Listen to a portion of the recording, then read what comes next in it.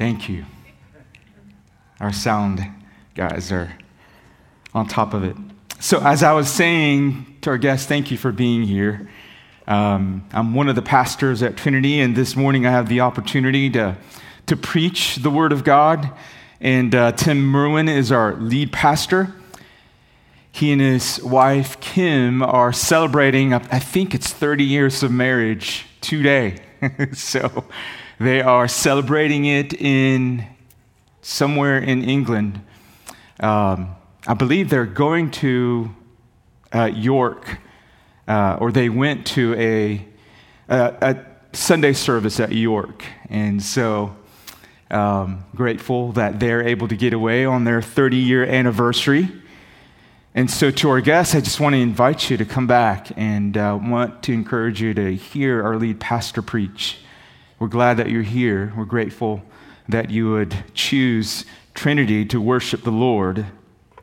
But I also just want to take a moment to just pray for our youth that will be attending the Worldview Summer Camp.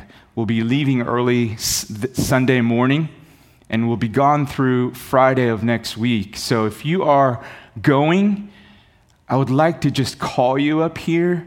I know not all of you are here. So if you're going to the Worldview Academy Summer Camp, I want to just ask you to come up here. So Claire, come on up. Mason and Jackson and Johnny and Tim. I'm not sure. Is Tanner here? Okay. There he is. Judah. Is Judah serving? Okay, very good.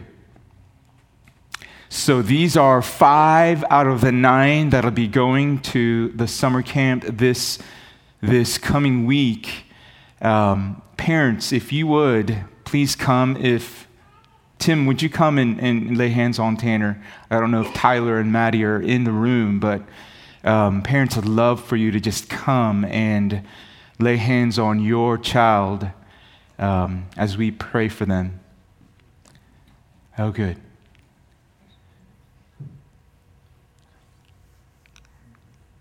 Church, you know who they are, what they look like. Please pray for 4 others that'll be here, that'll be going. And then let's continue to pray for them while we are away. Father, I just thank you for these young individuals.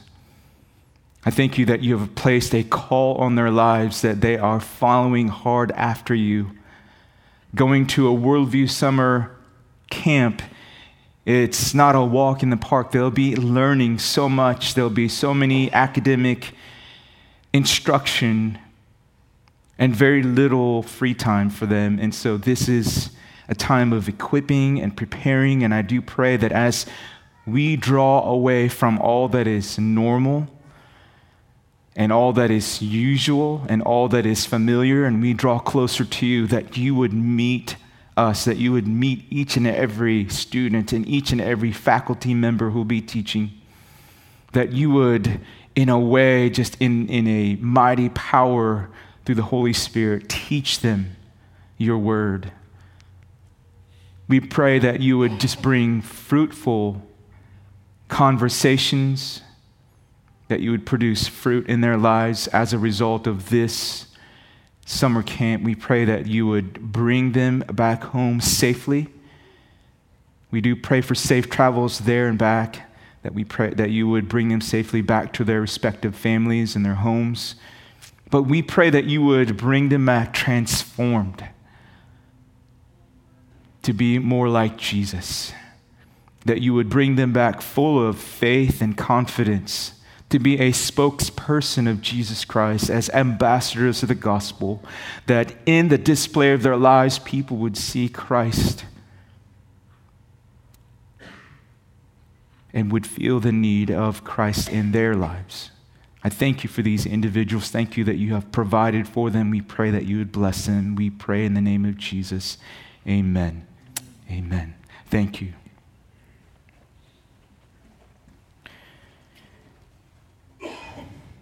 Just so you know, I'm not going to count that towards my preaching time. Okay, so reset my clock. Wisdom that produces a harvest of righteousness. That is the title for this sermon. So in chapter 3, verses 13 through 18, we see that James is circling back to the topic of wisdom. Do you remember in chapter 1, James says that if any of you lack wisdom, let him ask God. And so we need wisdom when we encounter various trials. We need wisdom to remain steadfast when we are in the midst of trials. We need wisdom from God to know what a pure and undefiled religion is to look like. In chapter 2, we need wisdom from God so that we know not to show partiality towards one or the other. In chapter 2, we need the wisdom of God to know that our true faith must be accompanied by good works. In chapter 3, we need the wisdom of God to know how powerful our tongue is. In chapter 4, we need the wisdom of God to avoid fights and quarrels. In chapter 3, our text this morning, we need the wisdom of God to avoid disunity and disorder in the church. Let's dive into the sermon. The Battle of Blue Licks, Kentucky was one of the last battles that was fought during the American Revolutionary War. It was an unfortunate battle because it happened after peace was declared between both sides. The Battle of Blue Licks, Kentucky occurred 10 months after Lord Cornwallis surrendered at Yorktown. 10 months after peace was declared on both sides.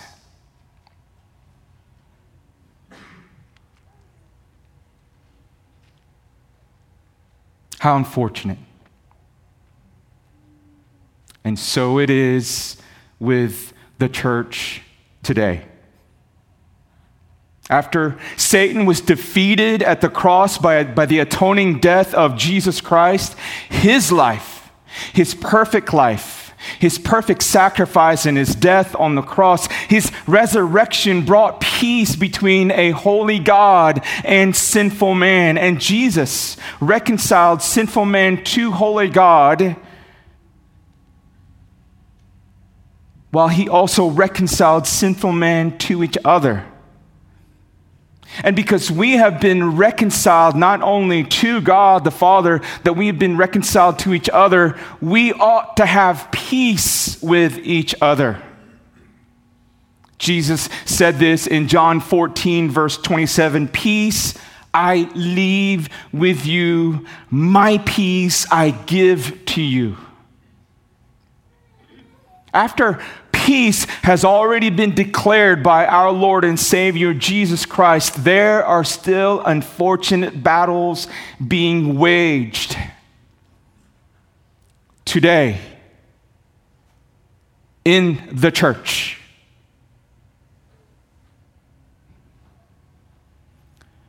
Oh, church, this is why we need the wisdom of God. Here's the main burden of this sermon. We need wisdom from God to avoid disorder or disunity in the church.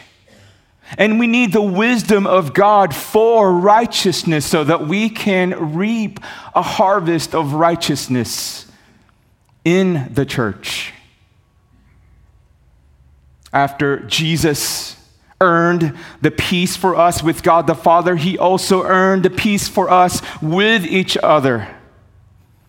The Bible says that Jesus reconciled us to God in one body through the cross, and that he himself is our peace.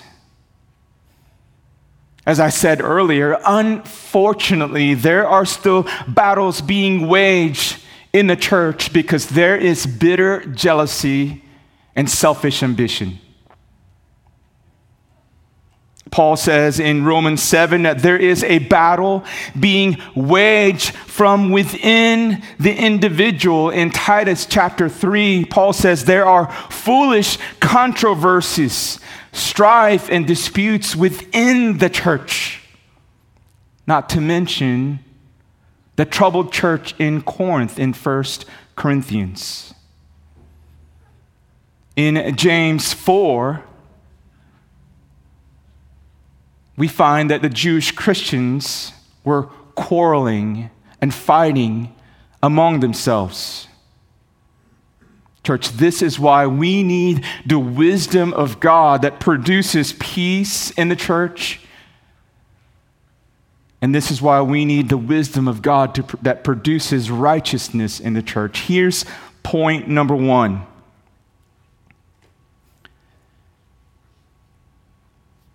Earthly wisdom produces disorder in the church.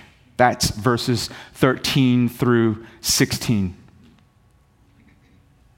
Look with me at verse 13. Who is wise and understanding among you? By his good conduct, let him show his works in the meekness of wisdom. I thank God that as Christians, he has saved us, and that we don't live in isolation from each other.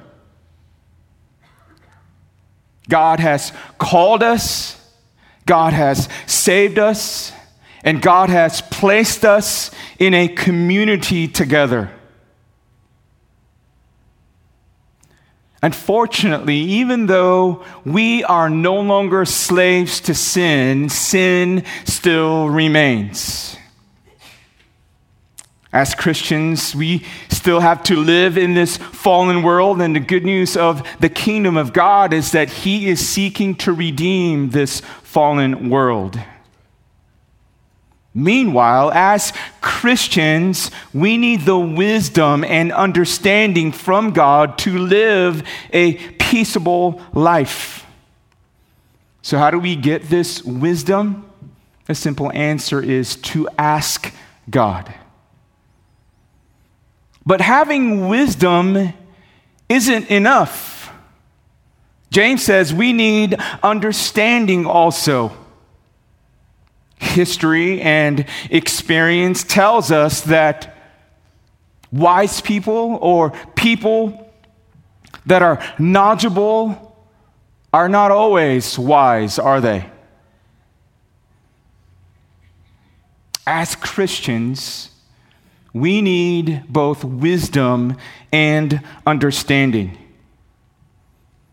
The good news is we can have both. And all we have to do is ask God for them. James must have spent his summers in the state of Missouri. Why would I say that? What is it? Missouri is the show me state. He says, if you are wise and understanding, then show it by your good conduct or your good life. You see, wisdom for James isn't merely intellectual. It's also behavioral. To put it in another way, the kind of behavior that you have reflects the kind of wisdom and understanding that you have. So what does James mean when he says, show it by the good life or good conduct? Well, he's referring to noble and praiseworthy behavior. He's referring to a commendable or admirable manner of life. Isn't it true of the saying, actions speak louder than words? James is saying that if a person has true wisdom and understanding from God, then it will show by his noble and praiseworthy behavior. Note that this noble and praiseworthy behavior is characterized by meekness or humility of God's wisdom. Turn over a few pages to the left in your Bibles. To the left, and go to Philippians chapter 2, verses 3 through 8.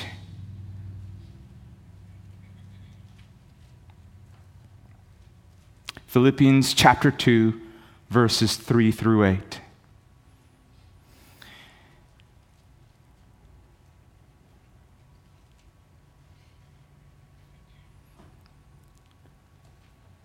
Verse 3 says, "Do nothing from selfish ambition or conceit, but in humility count others more significant than yourselves. Let each of you look not only to his own interest, but also to the interest of others. Have this mind among yourselves, which is yours in Christ Jesus, who, though he was in the form of God, did not count equality with God a thing to be grasped, but emptied himself by taking the form of a servant, being born in the likeness of men, and being found in human form, he humbled himself by becoming obedient to the point of death, even death on a cross."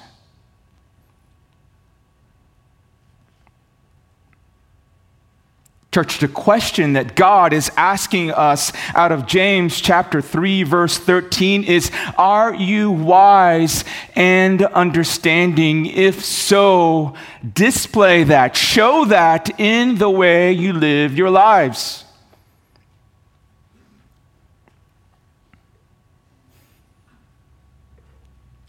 If your answer is yes, then how is that wisdom, that understanding characterized by your manner of life? If your answer is yes, and you're not showing it in a way that is commendable or admirable, then you probably need to spend some time doing some self-examination. What manners of behaviors do you have that is not in line with the gospel, that is not consistent with the gospel, that is not in accordance with the gospel? Or what areas do you need to grow in so that your life before God is commendable and admirable to others around you? The point of verse 13 is this: if you are wise and understanding, then show it by how you live your life in the meekness or the gentleness of wisdom, or in the humility of wisdom. James says this in verse 14, "But if you have jealousy or bitter jealousy and selfish ambition in your hearts, do not boast and be false to the truth." Notice the word, or the adversative word, but, in verse 14. We see the word but twice in our text this morning. Once in verse 14, and the next one is in verse 17. The opposite of having a humble spirit or a gentle spirit or a spirit of meekness is having a heart filled with bitter jealousy and selfish ambition. If you are harboring bitter jealousy and selfish ambition in your hearts, James is saying, then don't go around telling people about it. Don't contradict the truth. This is something that should not be broadcasted in the church. We can see James's concern here for a heart filled with bitter jealousy and selfish ambition, because the results of that is disorder in the church. So what do you do if you are harboring bitter jealousy? Paul says in Ephesians chapter 4, verses 30 and 31, to simply put it away. Ephesians chapter 4, verses 30 and 31 says this, "And do not grieve the Holy Spirit of God, by whom you were sealed for the day of redemption. Let all bitterness and wrath and anger and clamor and slander be put away from you, along with all malice." Do you harbor bitter jealousy and selfish ambition? The Word of God instructs us to put it away. The Word of God instructs us to repent and ask God for forgiveness. The Word of God also says if you are a true believer, you already have the forgiveness. So receive it and don't dwell in it.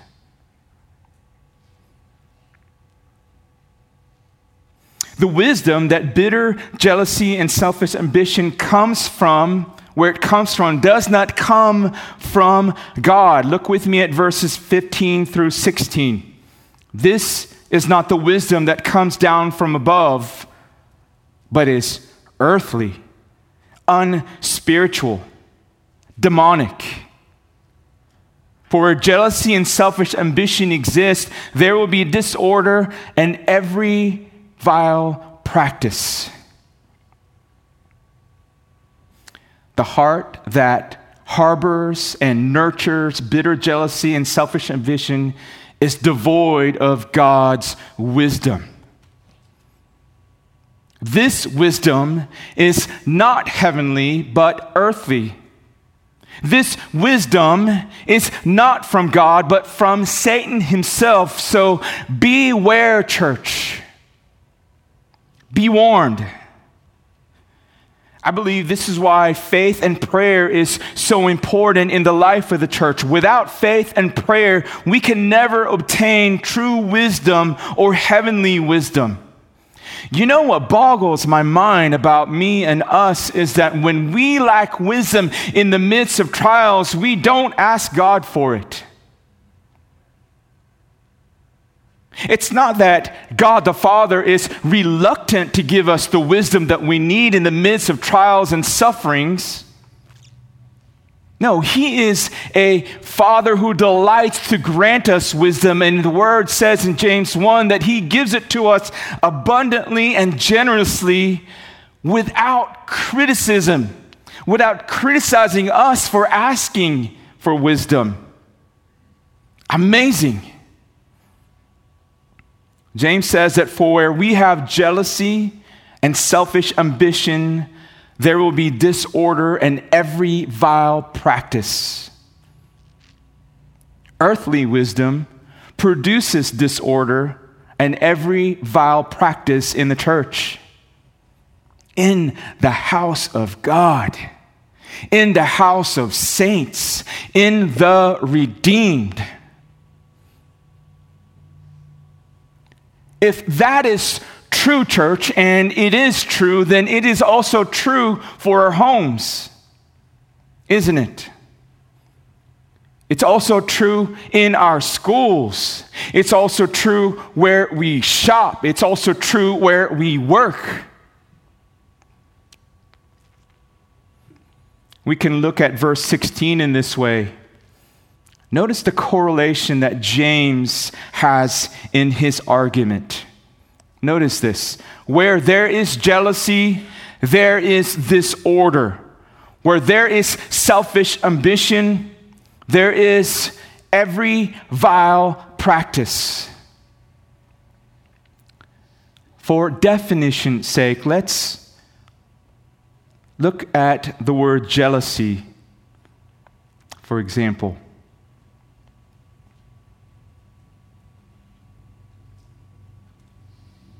So what is jealousy? Some translations use the word envy for jealousy. According to the Baker's Dictionary of Christian Ethics, envy is the resentful and even hateful dislike of the good fortune or blessing of another. Do you have envy in your hearts today towards another?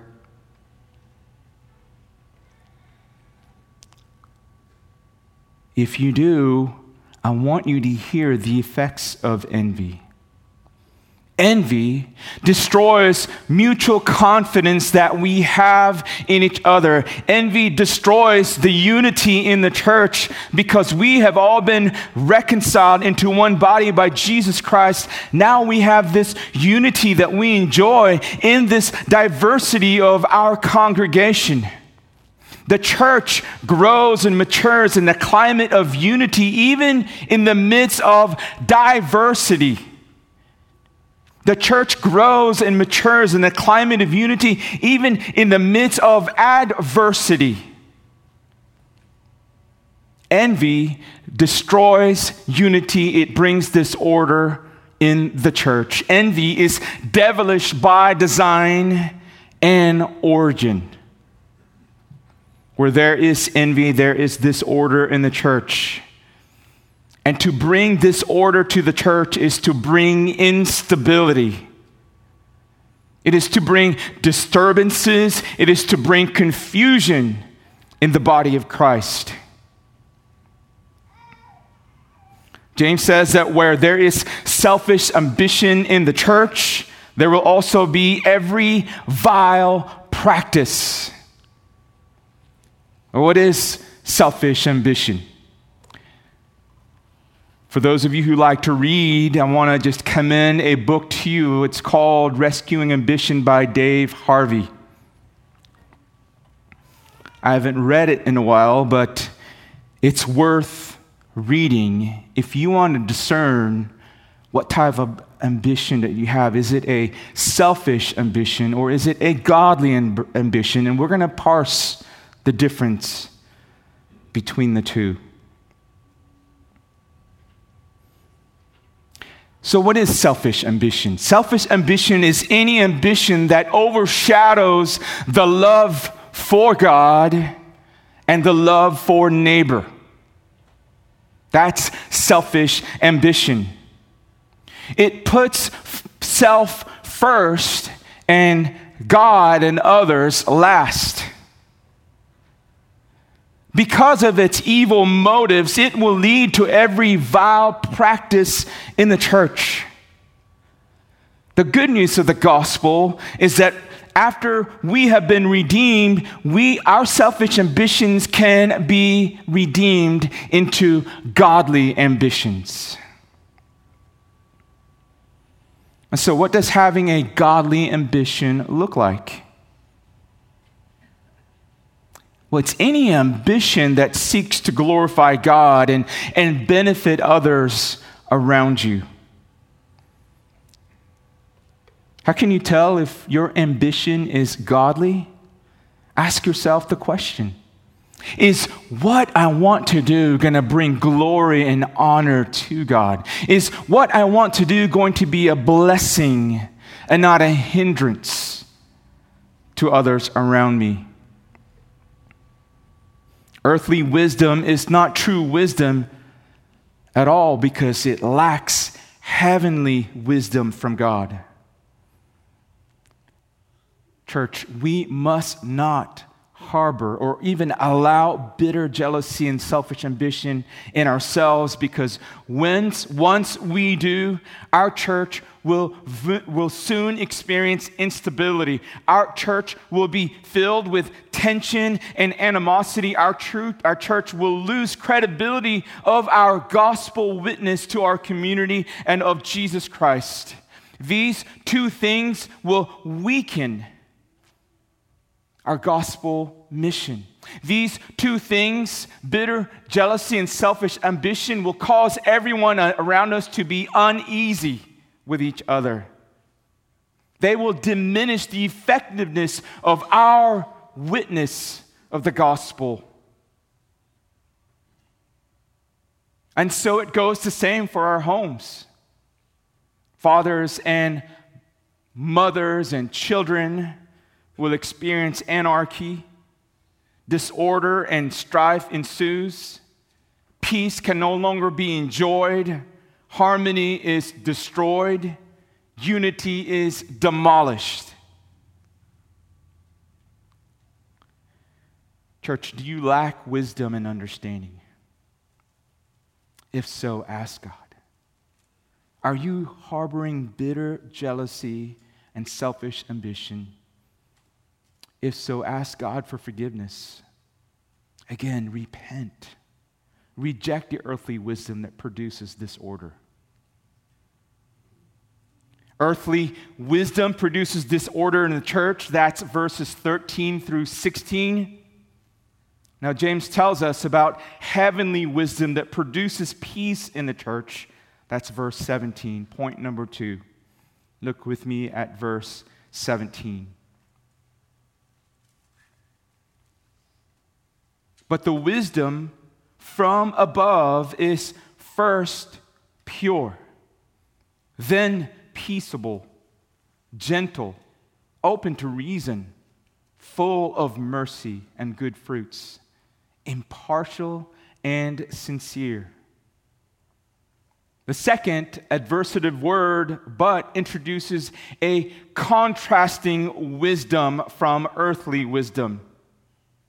This contrasting wisdom is said to be heavenly in its origin. It's said to be heavenly wisdom, and it came from above. Earthly wisdom comes from below. Earthly wisdom comes from around us. Heavenly wisdom comes from above. The location of this heavenly wisdom from which it comes is heaven, and the source of this heavenly wisdom is God the Father himself. The effects of this heavenly wisdom are peace and righteousness in the church. The effects of this wisdom are peace and righteousness in the home.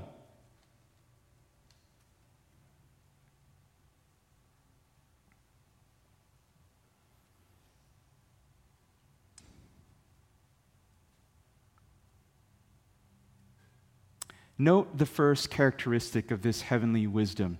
James says, but the wisdom from above is first pure. If this wisdom that comes from above is godly wisdom, so then therefore it should contain characteristics of God himself. What does pure mean? It means clean, immaculate, undefiled, innocent, sacred, perfect, which sounds like Jesus Christ, which is how John describes Jesus in 1 John chapter 3, verse 3. He says, and everyone who has this hope fixed on him, Jesus, purifies himself just as he is pure, just as Jesus is pure. To say that Jesus is pure is to say that he is holy. A church riddled with jealousy and selfish ambition is a church that needs Jesus' holiness. A church that is stable, has order, and has unity, has Jesus in it. A church that quarrels and fights has replaced Jesus with self. It is as if to say, in order to have peace and order in our church, we must have wisdom that comes from above in the person of Jesus Christ. Jesus is the head of the church, and by his Spirit, he is sanctifying us by the washing of water by the word. He's washing us by the water of the word so that, here's the purpose statement. He's washing us by the water of the word so that he can present us to himself in all glory, having no spot or wrinkle or any such thing, that we might be holy and blameless. Church, this is the effect of godly wisdom.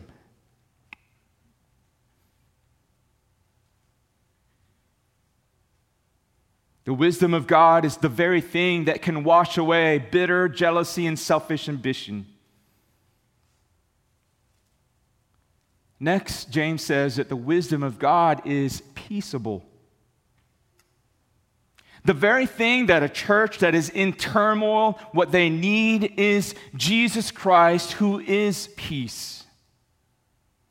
When we find ourselves breaking peace with other believers in the church because of jealousy and selfish ambition, the very thing that we need is Jesus, who is our peace. Turn over a few more pages to the left, if you're still in Philippians, to Ephesians chapter 2, verses 13 through 17. Church, I want you to see this out of God's word. Ephesians chapter 2, just to the left, a few more pages. We're looking at verses 13 through 17. The point that I want to make is the wisdom of God from heaven that we need in order to have a peaceable life and in order to have peace in the church is Jesus Christ himself, who is our peace. You ready? Ephesians chapter 2. Beginning with verse 13. But now in Christ Jesus, you who once were far off have been brought near by the blood of Jesus Christ. Praise God. For he himself is our peace, who has made us both one and has broken down in his flesh the dividing wall of hostility by abolishing the law of commandments expressed in ordinances, that he might create in himself a new man in place of the two, so making peace, and might reconcile us both to God in one body through the cross, thereby killing the hostility. And he came and preached peace to you who were far off, and peace to those who are near. Because Jesus has brought us near and has brought peace to us between God and the Father, we ought to have peace with each other. Jesus, the Son of God, who dwelt in the glories of heaven, became man and became our peace. Jesus himself is the wisdom of God from heaven. He made all of us in the diversity of our ethnicity one. And he has broken down by his flesh the dividing walls of hostility. How did he bring all of us sinners together? By his blood. Did you see that in Ephesians? Through what means did he break down the walls of hostility? Through the cross. What message did he preach when he came to save sinful man? The message of peace. How are we to live our lives together as a body of believers at Trinity Community Church or at 7250 Freeport Road, Port St. John, Florida? In peace.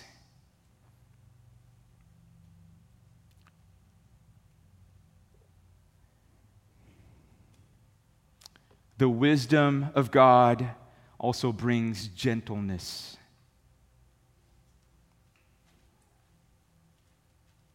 Being gentle towards one another means to be thoughtful and be respectful of others' opinions and ideas.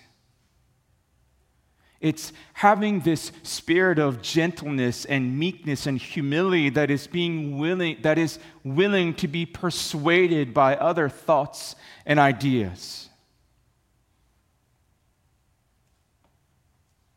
The wisdom of God helps us to be gentle, which preserves unity and peace in the church and in our homes. The wisdom of God is open to reason.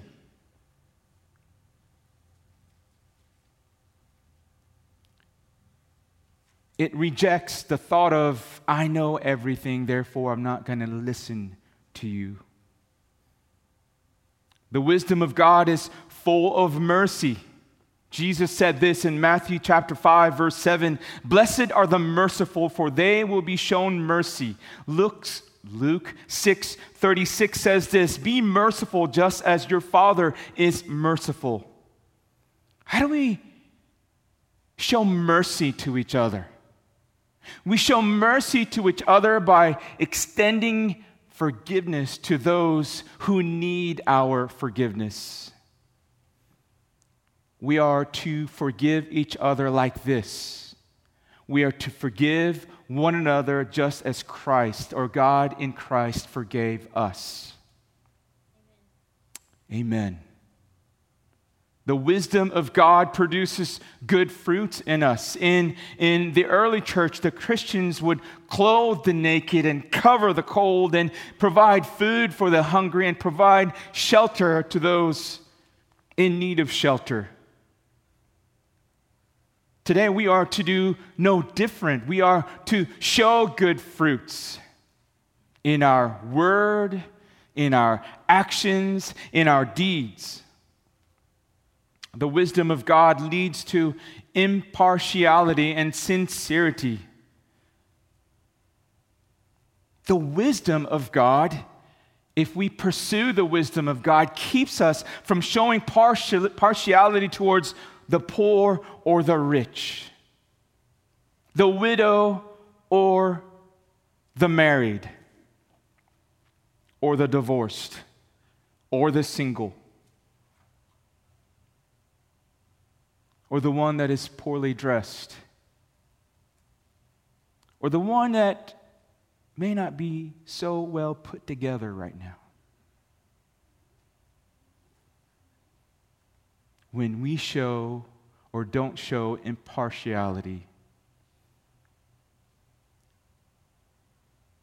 it cultivates unity and love and peace in the church of God.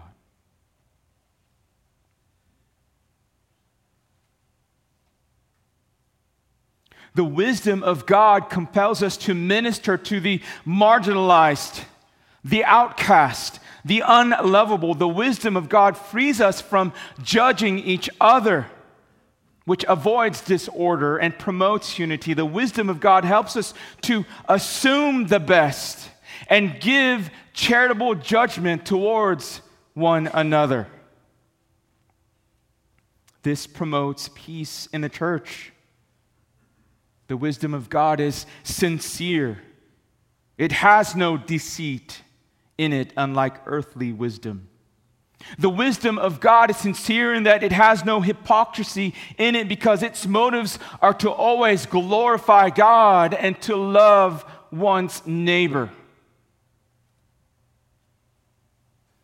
It always seeks the welfare of others instead of always self.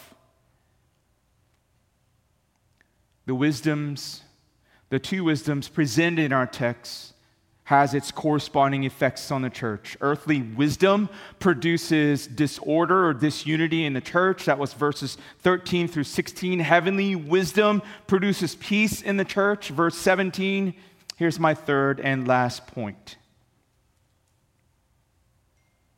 Heavenly wisdom produces righteousness in the church.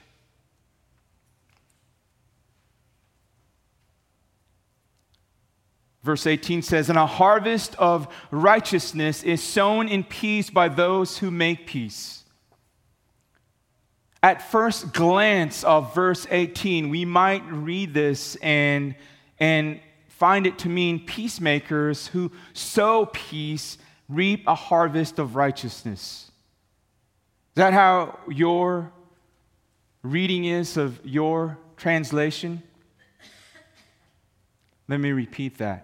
At first glance, verse 18 might sound like peacemakers who sow peace will reap a harvest of righteousness. That is not what James is saying here.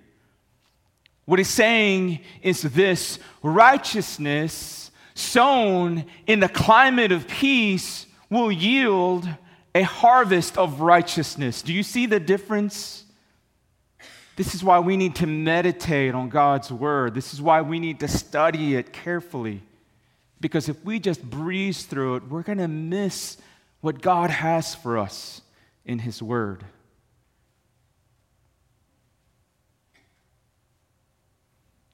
So what he's saying is, if you sow righteousness in the climate of peace, then church, you will reap a harvest of righteousness. This is the wisdom of God, church. What's the implication for us then as a church? The implication is that righteousness cannot be produced in the climate of bitter jealousy and selfish ambition.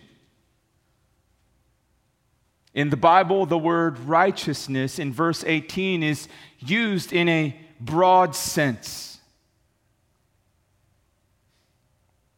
It's used to mean virtue. It's used to mean integrity. It's used to mean purity of life. It is used to mean rightness. It's used to mean the correct way of thinking and feeling and acting. And so, what's the application for us this morning in verse 18?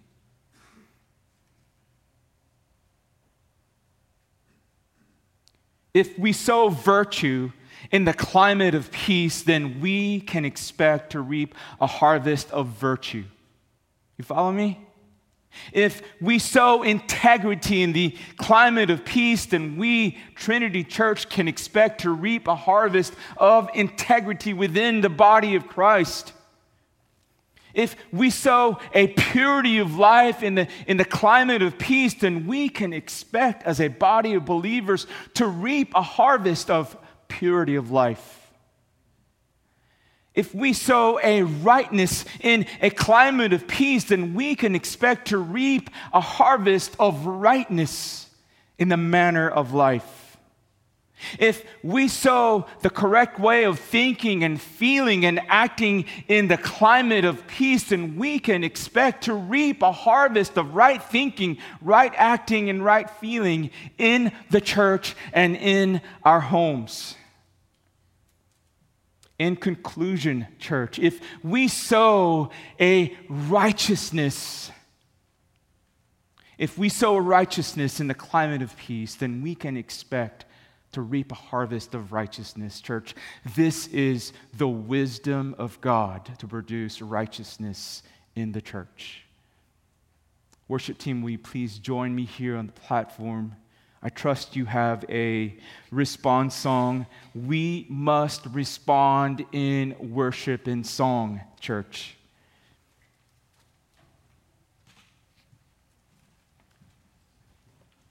Let's pray. Father, we thank you for your word that addresses us right here where we are in our hearts. We are all prone to having bitter jealousy and selfish ambitions. We thank you that your word instructs us the effects of those two things, not only in our church, but also in our homes and our families. But we thank you that you have redeemed bitter jealousy. We thank you that you have redeemed our selfish ambition into godly ambition. So, Father, I pray that you, by the power of your Holy Spirit, would transform, that you would sanctify and purify your church by the wisdom of heaven. That we would continue to enjoy peace and unity in the church. That peace and unity and harmony would be preserved in our homes, but that peace and harmony and unity would be restored in homes.